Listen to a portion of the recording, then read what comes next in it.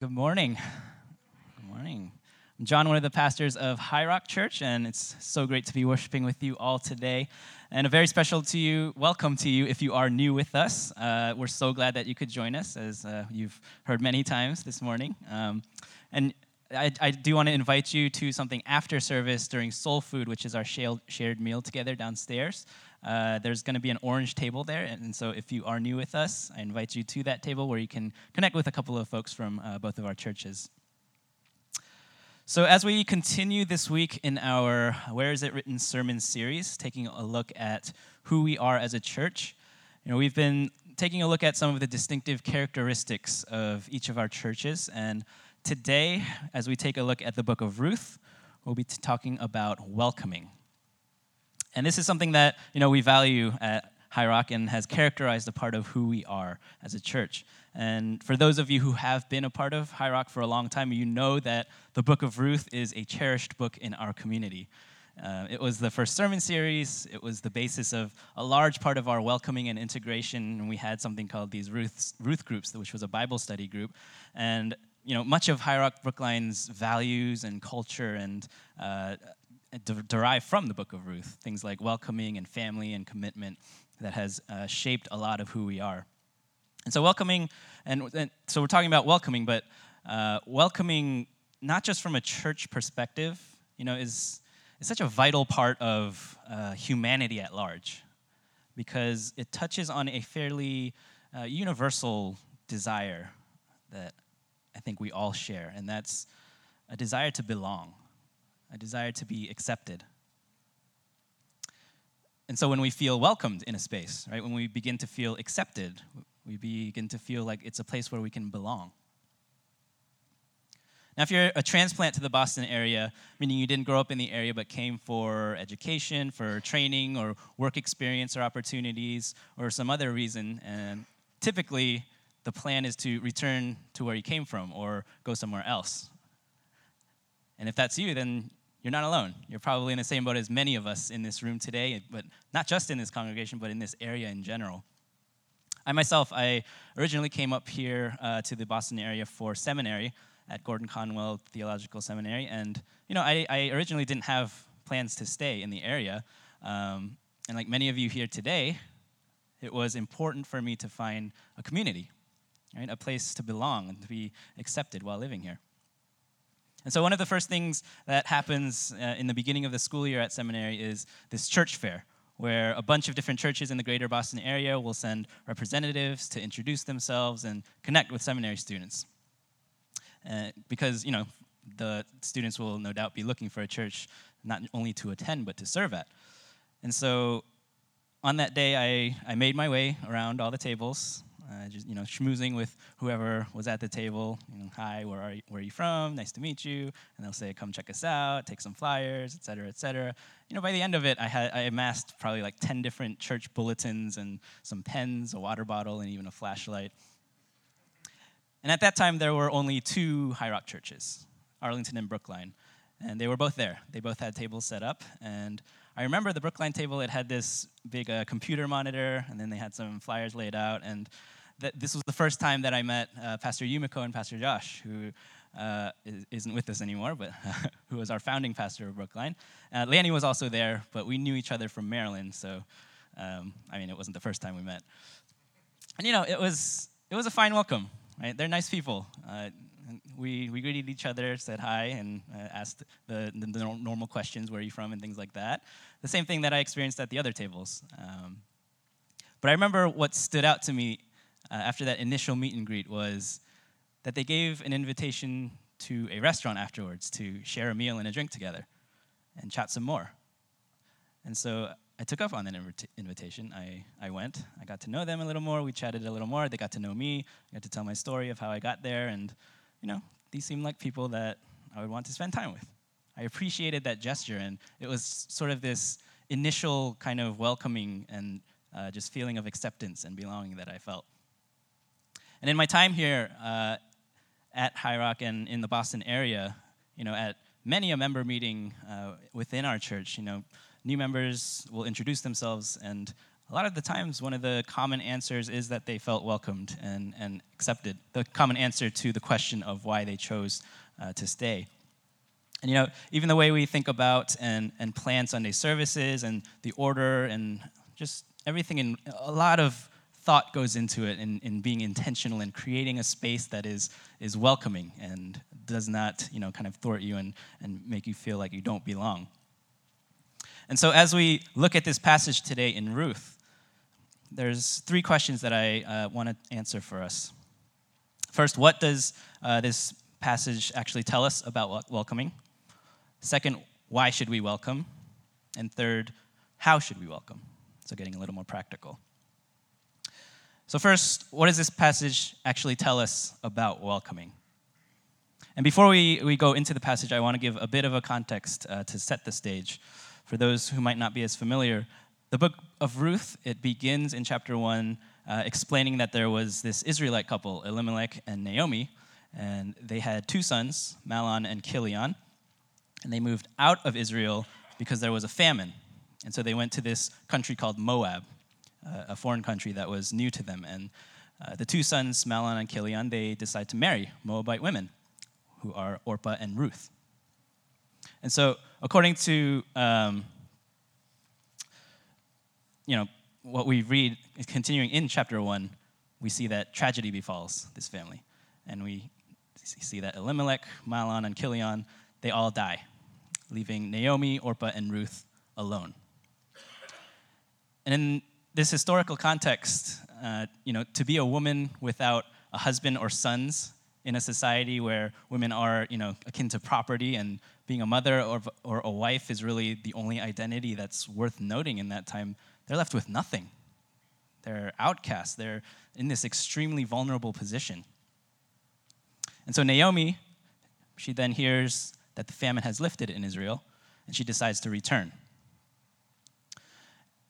But she wants Orpah and Ruth to stay in Moab. Right? She tells them to remain there because it's their hometown. That's where they grew up. That's where they're familiar. They're accepted. She knows that for them to come back with her to Israel, not only as widows without children, but as foreigners, that would be extremely difficult. And so Orpah does choose to stay in Moab, but we see that Ruth commits to remain with Naomi and come back to Israel with her. And she makes the commitment to go where she'll go, to die where she dies, to make her people, and Naomi's God, her God. And so they set off back to Israel, to the town of Bethlehem. And so that brings us to the beginning of our passage in chapter 2. We see that one day Ruth wants to go out and pick up some leftover grains from harvesters and provide for her and Naomi. Now, she can't just go into any field and just start randomly picking up grain or even start working for that the owner of that field, like the normal harvesters and reapers who work these fields. What she's saying is that she's going to go and just pick up the scraps, the leftovers. And this is what's referred to in some translations as gleaning. And according to Mosaic law, the foreigner, the orphan, and the widow, they were to be taken care of by intentionally leaving behind some grains for them to pick up. And so Ruth knows this, and so that's why she says she wants to go out and do it. And so as a Moabite woman and a widow, Ruth, she qualifies to glean on 2 counts. But for those very same reasons, as a widow and a foreigner, there's this inherent danger and fear of being mistreated, which is why she says that anyone who is kind enough to let her actually do it. And so Ruth, she heads out, and as it happens, she finds herself working in the field of Boaz, who the scripture tells us is a relative of her father-in-law Elimelech, Naomi's husband, ex-husband. And just, a word on this translation here, when it says, as it happened, the English translation, it denotes coincidence or chance or accident or luck, but the Hebrew text, it more strongly suggests that God's hand was directing her. So there is more of this providential piece to it. And it's even more pronounced because of the fact that, while she was there, she happened to be in Boaz's field, and on that day when she's there, Boaz actually appears. And so there is this, stronger piece of providential, divine providence that you see there. want to be careful not to, over spiritualize, but even thinking about all of us here this morning, do we believe that perhaps God led us to this particular place for a particular reason? And just a thought. And so while Ruth, she was led to this field to gather grain, this is important to note because in this field, it's where she is welcomed, right? If she was in someone else's field, who knows how she would have been received? And we see throughout this passage that Ruth is welcomed with hospitality, with generosity, with protection, help, and refuge. And we see this primarily in the dialogue between Boaz and Ruth. But even before that, if we look at the exchange that Boaz has when he first comes, his exchange with the foreman, we see there is already this sort of culture of welcoming and this welcoming environment that's already there. And so in verse 5-7, Boaz inquires about Ruth, and the foreman replies saying, "She is the young woman from Moab who came back with Naomi. And she asked me this morning if she could gather grain or glean behind the harvesters. And she has been hard at work ever since, except for a few minutes rest in the shelter." And so initially, it wasn't even Boaz who Ruth asked and who gave Ruth permission to do this, to gather the grain. It was this foreman. And not only that, even if the foreman gave her the permission to do it, it's the workers in the field who would have to know to even leave behind those corners of the grain and leave scraps for Ruth to even glean. And so there is this kind of understanding in this entire field amongst all the workers that they're supposed to welcome foreigners. They're supposed to welcome widows and orphans and abide by the Mosaic law. And so this was a welcoming environment that accepted Ruth despite who she was. And speaking of unwelcoming environments, at least for me, one of the most unwelcoming was high school lunch. Every year, those first few days of lunch were really just anxiety-ridden experiences for me. I think it was in the 11th grade that it was a year where none of my close friends shared the same lunch period as me. We had 3 lunch periods, and so after we talked, we found out that none of us shared that period. And so, going into that year, the first few days when you get to the cafeteria and you're in there and you see all the cliques and different groups of friends that are already established and kind of taking their spots in the cafeteria, I would slowly walk along the outskirts with my lunch and just kind of desperately scan the room for anyone that I recognized, anyone, even an acquaintance that I could just, kind of slip in and just be there with, or someone to kind of flag me down and say, "Hey, come over here," and invite me over. And if that failed, then I would try to find just an empty spot really fast where, just eat really fast, just sit down, get my food in, and then get out, and go hang out at the library or outside or something, or even in the bathroom sometimes. But anywhere other than that space because I felt so unwelcomed. And, I think as a result of of those experiences, I feel like whenever I'm in a large, just public meal space, there's a little bit of anxiety that's still there, and it's funny because High Rock, we used to meet in schools. Before the temple, we used to meet at Brookline High, and before that, it was at the Devotion School, which is now the Coolest Corner School, and Soul Food, where we share a meal together. It took place in those cafeterias. But my experience is redeemed, so don't worry. And if you are new with us today, and you share my anxiety in some way, some form or fashion, know that you are not alone. And I would be more than happy to eat with you. You can find me after service, and we can even go downstairs together. But as we continue in our passage, we now come to the initial conversation that Boaz and Ruth have together. And the first thing to note is that Boaz is it tells us that he's a man of standing. He's a landowner. He's well off. He's well respected. He has all these people working under him. He's got this reputation in the town. And so for him to even be talking to this foreigner, let alone a woman, it indicates, it kind of reveals to us what kind of person he is and just this welcoming heart that he has. In verse 8, the way he addresses her, he says, "Listen, my daughter." And this isn't a patronizing statement. It was one, just a simple acknowledgement of what probably was a pretty large age gap between the two of them. But more so, it arises out of just a genuine sense of responsibility that Boaz feels for Ruth, despite the fact that she's a Moabite. And like a loving father, he wants to provide protection and his own resources to this foreigner. And so we see that he continues telling her to stay here in this field, and specifically he says to stay right behind the women, the young women workers in the field. And this is significant because, in a way, Ruth is being given sort of this informal status as one of his actual workers. Because behind the young women were the gleaners, but he's he's telling her to stay closer to them. So she's kind of moved up in that kind of hierarchical food chain. She was completely outside of Israel at first, but she's being brought in. And on top of that, he assures her that he's warned the men not to treat her roughly. Because it was probably a common occurrence in a lot of these fields that these gleaners, who typically were marginalized groups, they wouldn't be afforded the same level of respect or decency as the regular workers. And this isn't a perfect parallel, but if we were to think about in our context of what a gleaner might be, we might think of those, we see that collect cans and cart around these huge trash cans of bottles and cans.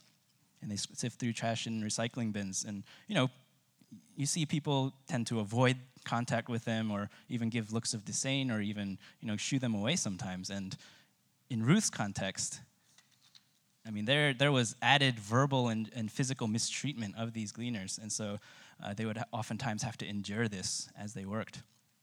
And so it was a big deal that Boaz would do this for her. And then to top that off, he offers free access to the water that's designated for the workers. So it's kind of like he's inviting her now to the company water cooler. So again, she's kind of given this informal status as one of his workers. And we see that Ruth responds to the generous welcome of Boaz and his workers by, bowing down and expressing both a sense of disbelief to his kindness to her as a foreigner, but also this deep sense of gratitude. And, this is sort of this story of, this native majority who lives in the land and who has this privilege, and he's welcoming this foreign minority. And, when we hear similar stories of that today, where we hear a story of maybe a former KKK member and a person of color getting along, or, a super conservative evangelical Christian and a person of the LGBTQ community that gets along. And this piques our interest because in the eyes of the world, that shouldn't be, right? We're supposed to be at a distance, and we're not supposed to welcome the unknown into our midst. In fact, we should fear the unknown. That's kind of what we're told by society. We're divided in so many ways and even pitted against each other all the time. Martin Luther King Jr. once said that men often hate each other because they fear each other. They fear each other because they don't know each other. They don't know each other because they cannot communicate. And they cannot communicate because they are separated. And of course, he was talking about segregation during his time. And so when we think about welcoming, that initial just moment and first piece of welcoming that happens, it is in order to bring together, to not separate, to create that space, and opens the opportunity for communication, which leads to getting to know each other, which leads to the opportunity to trust and love one another no matter who we are. And so that touches upon our second question of why we welcome. Welcoming is an act of love. It's an act of loving one another, carrying out God's command to do so. But 1 John 4:19, it tells us that we love each other because he first loved us. And so in the same way that we welcome others, because God first welcomed us. And we see that throughout the Old Testament, God makes it known to the Israelites that you will be my people and I will be your God. He's welcoming them. These Israelites, they were foreigners in Egypt at the time. They were oppressed. They were enslaved. And so God not only delivered them out of Egypt, he welcomed them into his family. And it's why there are laws to care for the foreigner and the widow, the orphan and the poor. For Boaz, there's a few main reasons why he welcomes that we can see in this passage. In verse 11, Boaz responds to Ruth's gratefulness, saying that he knows the kindness that she showed to her mother-in-law, Naomi, right, when she left her home country and decided to follow Naomi and make her people Ruth's people, and make Naomi's God Ruth's God, and all this foreign religion, foreign people, all of this, she made it her own, and she made that commitment. And Boaz is inspired by that. He wants to show her the same kind of kindness. And in verse 12, we see that Boaz acknowledges Ruth's, seeking shelter from God, this God that she doesn't know. And so Boaz, he's an extension of God's love for her in this moment, because she sought refuge in him, and she's receiving care through Boaz. But perhaps another reason for Boaz's welcoming heart, and the one that I want to focus on, is his own experience, his upbringing. If we turn to Matthew 1:5, we find that Boaz's parents were Salmon and Rahab. And if you're familiar with the book of Joshua, Rahab is a woman in Jericho who hid the Israelite spies and protected them, and was spared and accepted by the Israelites after the walls, were taken down and Jericho was conquered. And it was Salmon that welcomed her, Rahab, this foreigner, and he married her. And so Boaz, growing up in that, right, perhaps he learned from this welcoming heart of his father. And so as a result, we even see that Rahab and Ruth, both foreign women, become a part of the bloodline of Jesus when we take this larger look at the narrative of Scripture. And that's an amazing part of God's redemptive plan that we get a glimpse of here. And this gracious welcome that God extended through Boaz to Ruth, now through Jesus, is extended to all people. Right? Colossians 1:21-22 tells us, this includes you who were once far away from God. You were his enemies, separated from him by your evil thoughts and actions, yet now he has reconciled you to himself through the death of Christ in his physical body, and as a result, he has brought you into his own presence, and you are holy and blameless as you stand before him without a single fault. And so we welcome because Jesus welcomed us first. We welcome because it tells the good news of Jesus. Jesus, in his time here on earth, welcomed all, right? But in particular, he welcomed the marginalized, the outcasts, the outsiders, those that society had deemed less than, the tax collectors, the prostitutes, the drunks, the foreigners. We welcome because Jesus welcomed us. And we as a church, we welcome not so that our church organization or institution is built up or our numbers increase and we look good on the outside, not so we feel better about ourselves or to build a social network of friends or reap benefits from each other. We welcome as a church because we are the body of Christ. Right? The extension of him in this world, that is to tell of the good news of Jesus and the kingdom of heaven, where Jesus reigns justly, mercifully, and in abundance of love. A kingdom that welcomes with open arms all who accept the invitation of grace. And this is why we welcome. But how exactly do we do that, right? And that's our third and final question. How do we welcome, practically speaking, in our context today? So we've seen the initial welcome of Boaz and his workers of accepting Ruth, the foreigner, in their midst. And, they offer resources and protection to her. But is that the extent to which we're to welcome? To show a bit of hospitality and, offer some scraps? Of course, the answer is no. And there's a particular word that captures sort of the posture of how we are to welcome in this book. And that word is, in the Hebrew, is hesed. And it's translated as kindness or faithful love or loving kindness in the English, but no English translation can really fully capture its Hebrew meaning. Author Carolyn Custis James, she offers this definition, which I think is helpful. She says this: Hesed is driven not by duty or legal obligation, but by a bone-deep commitment. A loyal, selfless love that motivates a person to do voluntarily what no one has a right to expect or ask of them. They have the freedom to act or to walk away without the slightest injury to their reputation. Yet, they willingly pour themselves out for the good of someone else. It's actually the kind of love we find most fully expressed in Jesus. In a nutshell, Hesed is the gospel lived out. In the book of Ruth, we see the word in 3 places, in the beginning, middle, and end, which is kind of cool from a literary advantage perspective. And, riddled throughout the entire book, you see glimpses of Hesed. First, in Ruth 1:8, in Naomi's blessing on Ruth and Orpah, that God would show them Hesed.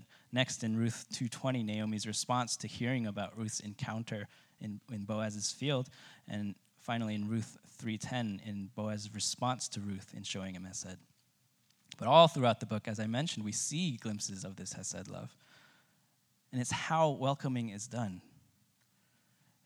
If we continue to read in Ruth chapter 2 and look at 14 to 16, we see that Boaz goes well above what law required or even what Ruth was expecting. She already expressed her deep gratitude and disbelief of how kind he was being. And now he even welcomes Ruth to the table to share a meal. She's sitting at the table with Boaz and the other workers. And for us, when we, at first glance, when we think of that, it doesn't seem like a big deal to, be invited to share a meal with someone. But in that context where, for the Israelites, they had all of these customs and laws and rituals all dealing with food and meal times, there is a deep spiritual and theological significance to sharing a meal.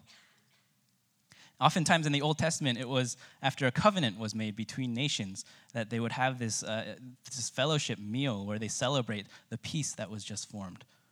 Even after a covenant was made between God and Israel, a meal was shared in his presence. And so meals, sharing a meal together, it's this intimate place of fellowship and peace amongst all who are present. And so to have this outsider, this foreigner who comes from a nation of foreign gods, she shouldn't have been allowed at the table. And it's just like how the Pharisees scoffed at Jesus, who not only associated, but ate with sinners. But it doesn't stop there. Boaz again takes another step and tells his workers to purposely leave extra grain out for Ruth to gather. Not even saying if you forget something or drop some of the scraps, but to leave some of the actual good crop that they've gathered for her. And so, as we think about welcoming for ourselves and how we actually do that in our context, is this the heart of what we think about? This Hesed characteristic that places others well above ourselves. For those of us who are members and regular attenders of either of our churches, how are we welcoming one another? And not just welcoming the people we know, our friends and those who are close to us, but those we don't know well, those we don't know at all. Right? How are we going above and beyond to make them feel welcomed, accepted, and like they belong in this place?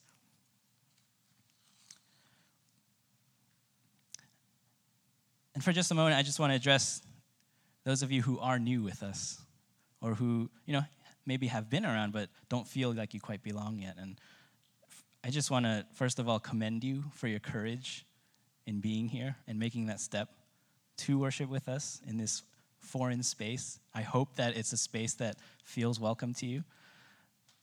And I hope that you are able to make connections, whether it's through organized events in our church or just spontaneously in the hallway or after the service or at Soul Food. And again, I'd love to connect with you if you're open to it. And I'll be right over to the right after the service, offering prayer. But if you just want to chat, I'll also be down at Soul Food. But for all of us, we all have different abilities and giftings and personalities and different ways that we welcome others, right? For some of us, sure, maybe we have the means or the courage to be able to invite a random stranger off the street into our home, prepare an extravagant meal, and provide continuing resources to them afterwards and ask nothing in return. And for others of us, maybe saying hello to a stranger is a significant act of welcoming. And so I don't want to suggest just one universal application because I don't think there is one.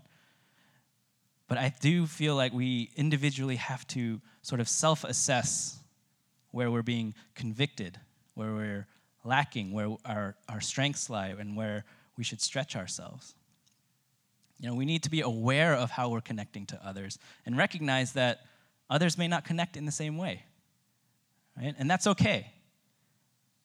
And that can be awkward at times, for sure. But we can be awkward together. Okay, that's the beauty of Christian community, right? When we're authentic and we're just showing our true selves, and we may not connect in certain ways, but we're doing it for the unity and the oneness and the love of Christ. And now, I'm not saying that, we're moving toward, I'm not saying that we all need to be the best, most intimate, close friends. I don't think that's what Scripture tells us, and I don't think that's even possible. Because there's always going to be different points of connection for people. There's always different sort of social and personal spaces that we sort of live in and just are, and that's okay. I think we need to recognize that and be able to accept each other despite that. And Scripture tells us that we're one body with many parts, and that God placed each of us where He wants us. And so there is this aspect of, even though there is this kind of universal, yes, welcome, but the way we do that is going to differ because there are different people. We're all different people, and we all connect in different ways. And so as we close today, what I want to do is I want to invite us into just an extended time of reflection, and just a reflection on our own experiences as guests, as strangers, to help us, begin to figure out how and even maybe who God might be wanting us to welcome today and moving forward. And so if you can feel free to close your eyes, bow your head, whatever helps you to focus, but let's spend some time in reflection, and I'll lead us through a couple of prompts.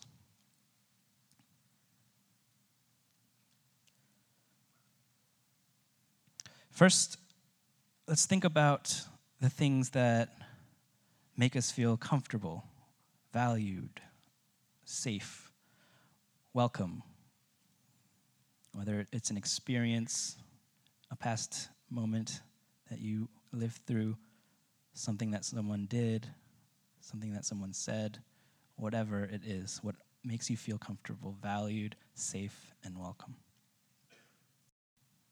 Next, let's take a moment to reflect on sort of the opposite of that, where there was an experience or a moment that made you feel uncomfortable, unwelcome, and it communicated to you that you were inconvenient or in the way.